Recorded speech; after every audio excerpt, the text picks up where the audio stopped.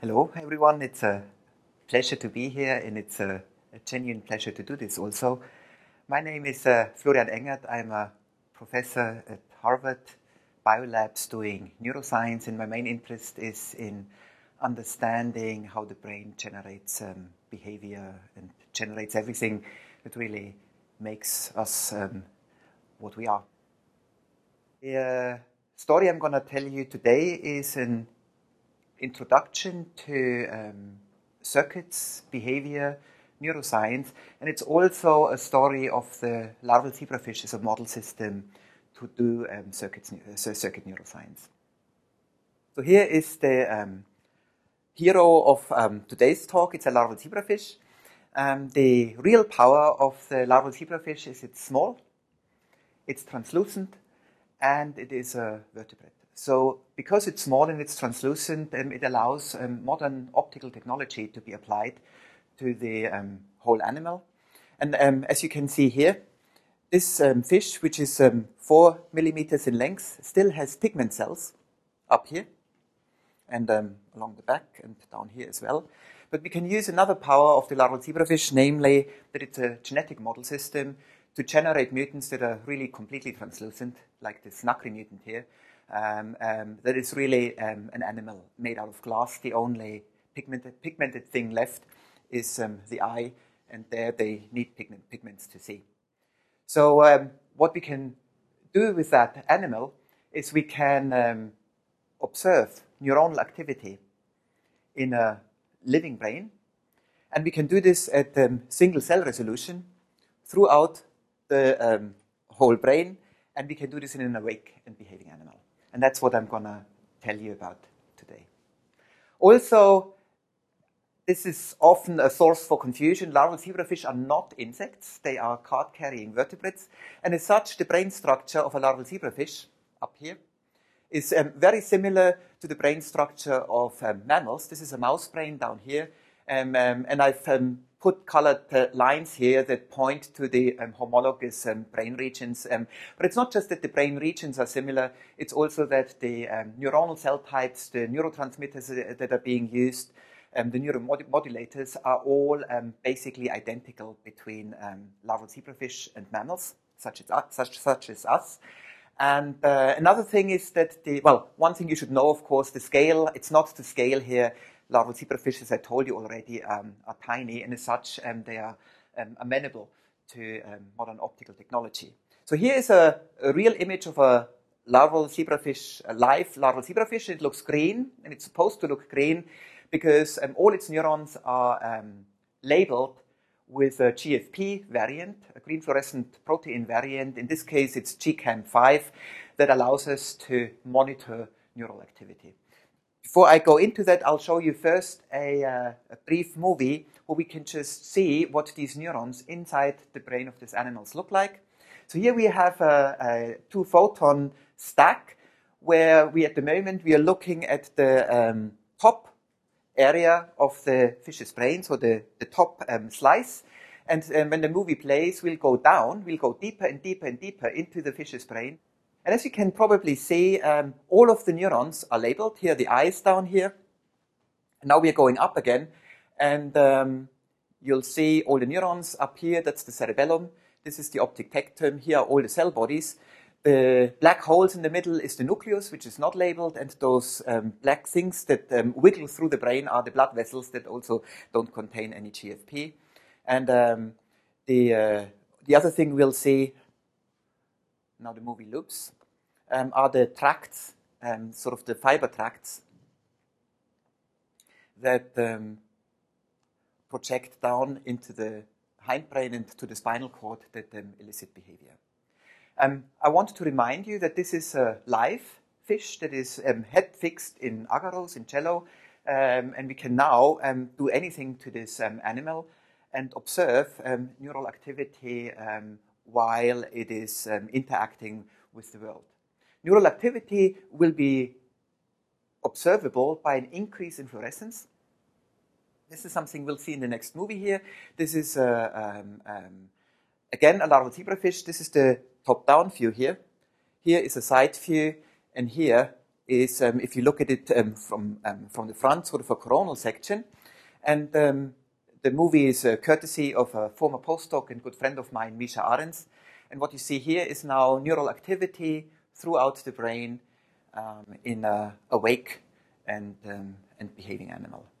And that is truly amazing in its potential. So now we have the ability to record all the neurons online.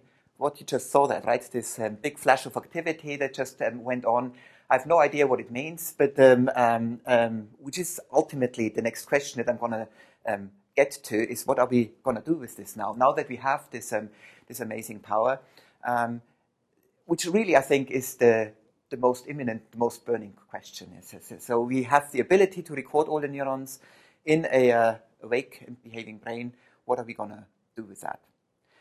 Maybe one question that is still lacking, not the question, an element that's still lacking here is the connectivity. So what we are observing here is just the activity of all the neurons. Another thing we would like to know to explain how this activity comes about is the wiring diagram. It's the circuit diagram that underlies this activity that's generated by the sensory input, but also spontaneously within the brain. And one modern and very attractive approach to that, it's called connectomics, is use electron microscopy to get the circuit, meaning get all the wires, all the axons, all the cell bodies, all the dendrites that make up this brain. And because the resolution required is so high, this is a truly daunting task at the moment to get the complete wiring diagram at electron microscopic resolution. And here again, the power of the larval zebrafish, namely its small size, comes into its own.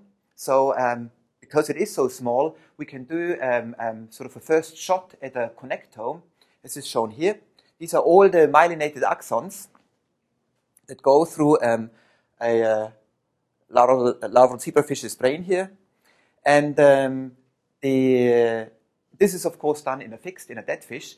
But the power is that we can do this kind of analysis on the same animal that underwent the behavior and whole brain imaging before.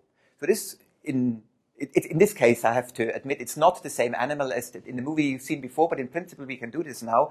We can take the same animal where we do the functional analysis, the imaging analysis, and we can do post hoc, get the circuit diagram and overlay it on the functional activity, and as such get a complete circuit diagram that we know produces the activity, and the activity in the brain produces everything else that animals do when they interact with the world.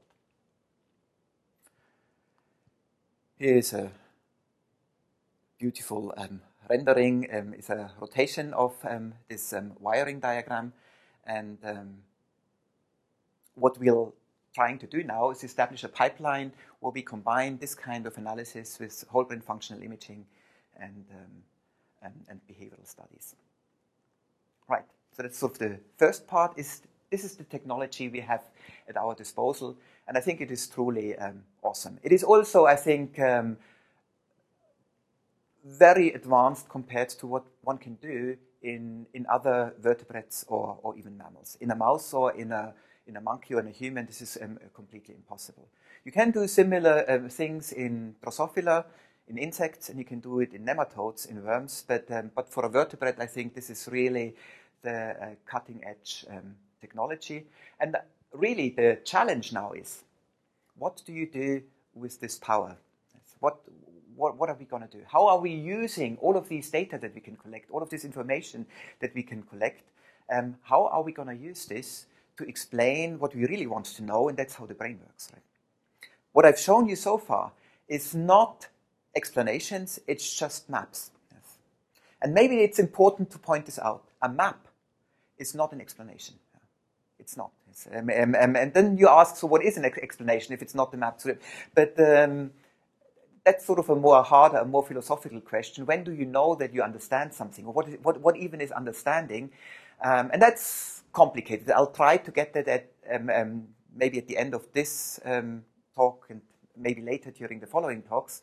But the the challenge now really is to take all this and put it into a context that makes sense and that gets us from information to knowledge, to understanding.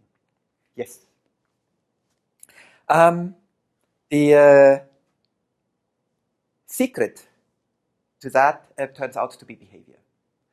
In my lab, and I think in many laboratories of my colleagues, what we've realized in the past 10 years really is that the main challenge is to describe and analyze behavior before you go into the depths of the brain, before you start recording neural activity. It really makes a lot of sense if you first figure out what this animal is trying to accomplish. What is the behavior? What is the goal? What is the ultimate? What is the proximal goal? Right? Why is this evolutionarily adaptive, this behavior? And what exactly are the algorithms that the animal is using? So what I'm going to do next is walk you through several aspects of zebrafish behavior. So that is really the question now. These larval zebrafish, they are 5 to 6 days old after fertilization. What kind of behaviors can they actually do? So what do fish do? They swim around and hunt prey. So here is a movie that shows on the further side here is a movie of a fish swimming around. You can see it's converging its eyes. It's sort of turning into a true predator with converged eyes. And on the right here, you see a skeletonized version of the movie. And you also see the prey items surrounding the fish, which are paramecia, small unicellular organisms that they pursue, hunt, and eat. Another thing fish do is they avoid the dark and seek the light. It's a behavior called phototaxis. And here is an example how we can study that in the lab. Is what you see here is a tiny larval zebrafish. And we project from the bottom of the dish one part that is bright and the other one that is dark.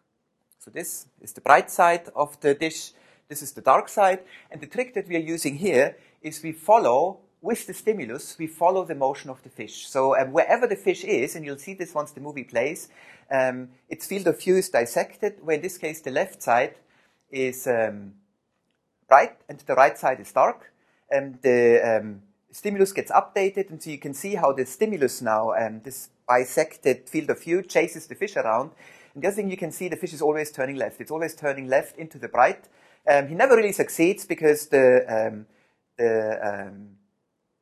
black dissection chases him, and we can do a detailed behavioral analysis of this. This is just a bunch of left turns into the white side that is the fish will repeat endlessly.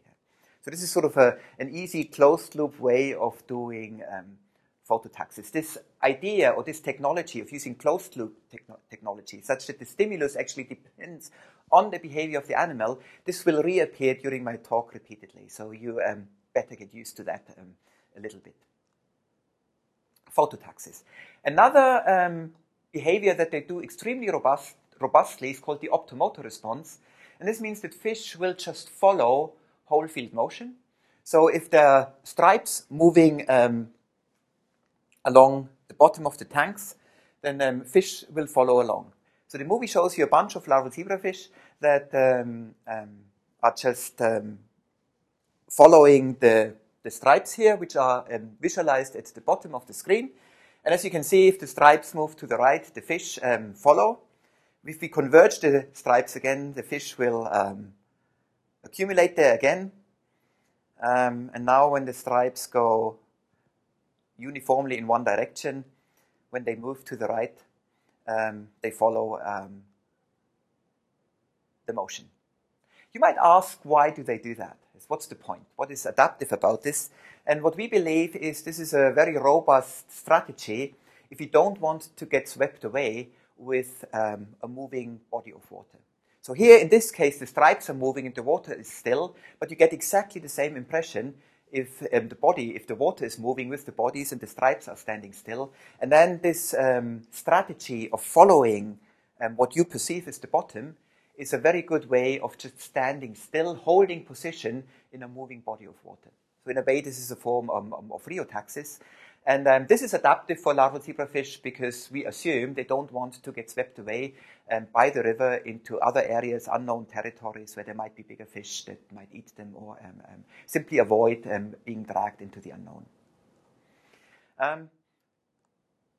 Another behavior that they do, like almost all other vertebrates and even insects, is the optokinetic reflex. And in this case, it's a simple behavior where the fish simply follows whole field motion again, but now with eye motion, not with body motion. And you can see this here. This is a larval zebrafish that's put into a drum that surrounds it, like this.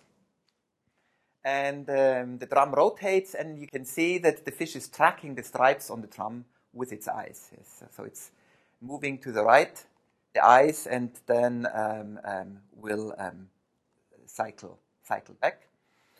Here's a really cool other behavior. This is escape from potentially threatening predators. In this case, it's a dragonfly larvae, which is much bigger. Here it looks really threatening, and this is the tiny larval zebrafish here. It's a slow motion capture of an attempt of the dragonfly larvae to catch the larval zebrafish. It's a movie courtesy of Joe Feccio, one of the pioneers in larval zebrafish study. So it's sped up or slowed down dramatically. This is one of the fastest attack motions that we know in biology. This attack of the dragonfly larvae happens within a few milliseconds, but nonetheless the fish can escape. In this case, it is a touch-evoked escape response. Fish will also run away from visually apparent predators. This can be simply a looming stimulus. And here's another closed loop example where a looming stimulus will show up from the bottom, projected with a video screen, and it's going to chase the fish. Yes, so this is also going to loop now, and you can see the fish is running away, swimming away in a directional fashion to escape this looming stimulus. So this is something that they do robustly, and also, as you can see, something we can study in the lab. Now, I want to get back to hunting because this is, I think, one of the more sophisticated reflexes that they establish. And this is a movie that Adam Kampf, when he was a grad student in my lab, took of zebrafish. It's a slightly longer sequence, and then there's the appropriate music going along with it. What you see here is the paramecia again, the small unicellular organisms that are swimming through the dish, and a bunch of zebrafish that are chasing them and hunting them. If you look carefully, you sometimes can see how they converge the eyes before they attack. And another thing I'd like to say is that the hardest part about making this movie is getting the fish to swim along with the music. But as you can see, we've managed to do that. The movie ends with another optokinetic reflex where the fish focuses on the paramecia he's about to attack. Back to the optomotor reflex. So all of these behaviors I've showed you so far are in freely swimming animals. Ultimately, if we want to apply the power to photon microscopy, we have to go to head-fixed animals. And here we see a zebrafish that is head-fixed in agarose. Yeah? Here you see the boundary. And if I play the movie, you'll see two things. You see the fish trying to do the optomotor response. So he'll try to swim along with the stripes. The other thing you'll see is this is closed loop, such that he's successful. The moment he's swimming, the motion of the stripes is slowing down. So this is, in a way, a fish that's being dragged backwards in a moving stream, and he's now swimming forward to counteract this backward motion. So closed loop. This is, in a way, very close to virtual reality already, where the action of the animal actually controls the stimulus it receives. This is not passive viewing like television. It's more like active viewing in a first-person computer game. I'll get to that more details about that in a minute. The adaptive advantage of this optomotor response, I alluded to that already briefly, is to avoid being dragged into larger parts of the river. There is another element here, and that is zebrafish evolved in northern India and Pakistan. It's hot there, so they also need to get out of the sun. But usually it's, as this delta here shows, rice paddies, swamplands, that with the change of the seasons get drained.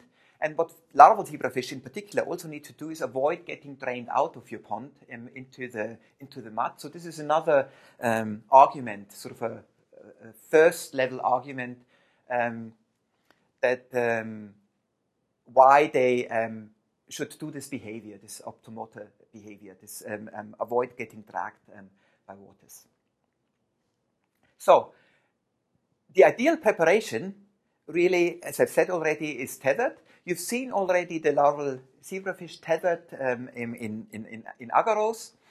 What I'll tell you next is how we can turn this really into something equivalent to the matrix. I assume most of you know what the matrix is. Those in the audience who don't, I strongly encourage you to watch the movie. So this is something you've seen already. The fish tethered in agarose, and he's behaving. He's wiggling its tail, and we can plot on the other side here, we can plot the tail angle while it's behaving. We can do a little bit better than that. The problem here is that we still get motion artifacts. Also, the head wiggles a little bit. We want to get rid of that. So what we can do, we can paralyze the fish with alpha-bungarotoxin, so the muscles don't move anymore. The rest of the brain moves perfectly. And now we can record neural activity from the nerve root, the neurons that run down the spinal cord from here to here. And there are two electrodes, suction electrodes, that just suction onto the skin, one on the left side, one on the right side. And they record now, they pick up the neuronal signals that go to the spinal cord and activate the muscles if the muscles are not paralyzed. This is what this looks like. So this is the fish simply thinking about wanting to swim, but nothing really happens. But we can record this online and decode the intended swim motion of the fish. Right? So without the fish moving anything, we know exactly what he wants to do. You see the parallel of the behavior here and here. So what we can do now is take this called fictive swims, decode them online, and play them back into video screens that surround the fish, such that the fish can now interact with a virtual environment just by neuronal signals out of his head. That's really very close to the matrix now. And here's an example of that. This is the bottom of the tank where you see all the, it's just random doodles. This is also something that Misha Arens did when he was still in my lab. And here is the larval zebrafish. Remember, the fish is suspended, it's fixed. The only thing that's moving is the environment here. And what we'll see here once the movie plays is the activity in the left and the right channel. And here is what the fish is seeing. If I play the movie, what you'll see is from the point of view of the fish, the motion of the environment. Here are the two behavioral channels that we are recording that get translated into this motion here. And what you'll see is the fish is trying to stay on these bright islands, phototaxis. I've talked a little bit about this already. So he's hanging out on these red islands for a while.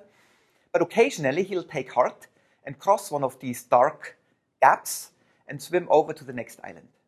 The fish is paralyzed, it's not moving, it's controlling all of this purely by neural activity. So here we have a preparation now that is perfectly paralyzed, immobile, ideal for doing whole brain imaging, but nonetheless it is interacting with a world, with a virtual world that we are simulating for it. In the next slide you'll see a trajectory of over 15 minutes. This is what the fish was doing over the course of this of these 15 minutes. So they really behave perfectly in these virtual environments. And if you look at traces like that, you can't really distinguish that from a real fish swimming in a real environment. And this tells us that they adapt perfectly to these new situations. And this really allows us now to combine behavioral studies with neurophysiology. With that, I'm coming to an end. The last thing I'd like to say is, and so put another word in for our larval zebrafish. The conventional view of not just the scientific community, but the community as large, is that there's a clear superiority of mammals versus fish, as illustrated by this slide here. In order to correct this notion that you might have, I want to show you another movie that also illustrates an interaction of a mammal with a fish. It's again a seal, only the fish is a little bit bigger. So what you see here is a seal swimming off the coast of South Africa, and its interaction with another fish. In this case, it's a great white shark that was filmed by David Attenborough in one of his spectacular documentaries. And I hope this will convince you that it's not always the mammal that's superior to the fish. There's certainly cases where the roles are reversed. And I'd like to think that larval zebrafish can play a similar role when it comes to science. Lastly, before I finish, I'd like to thank all the people who actually did the work. I was standing mostly on the sidelines and applauding. And here is two photos of the lab. Mostly now, this is slightly older people who did the work at the time. If you're interested in all the names, please go to my website. It's easy to find and look at their names. Other than that, I thank you very much for watching this movie, and I hope you've learned a little bit. Thank you very much.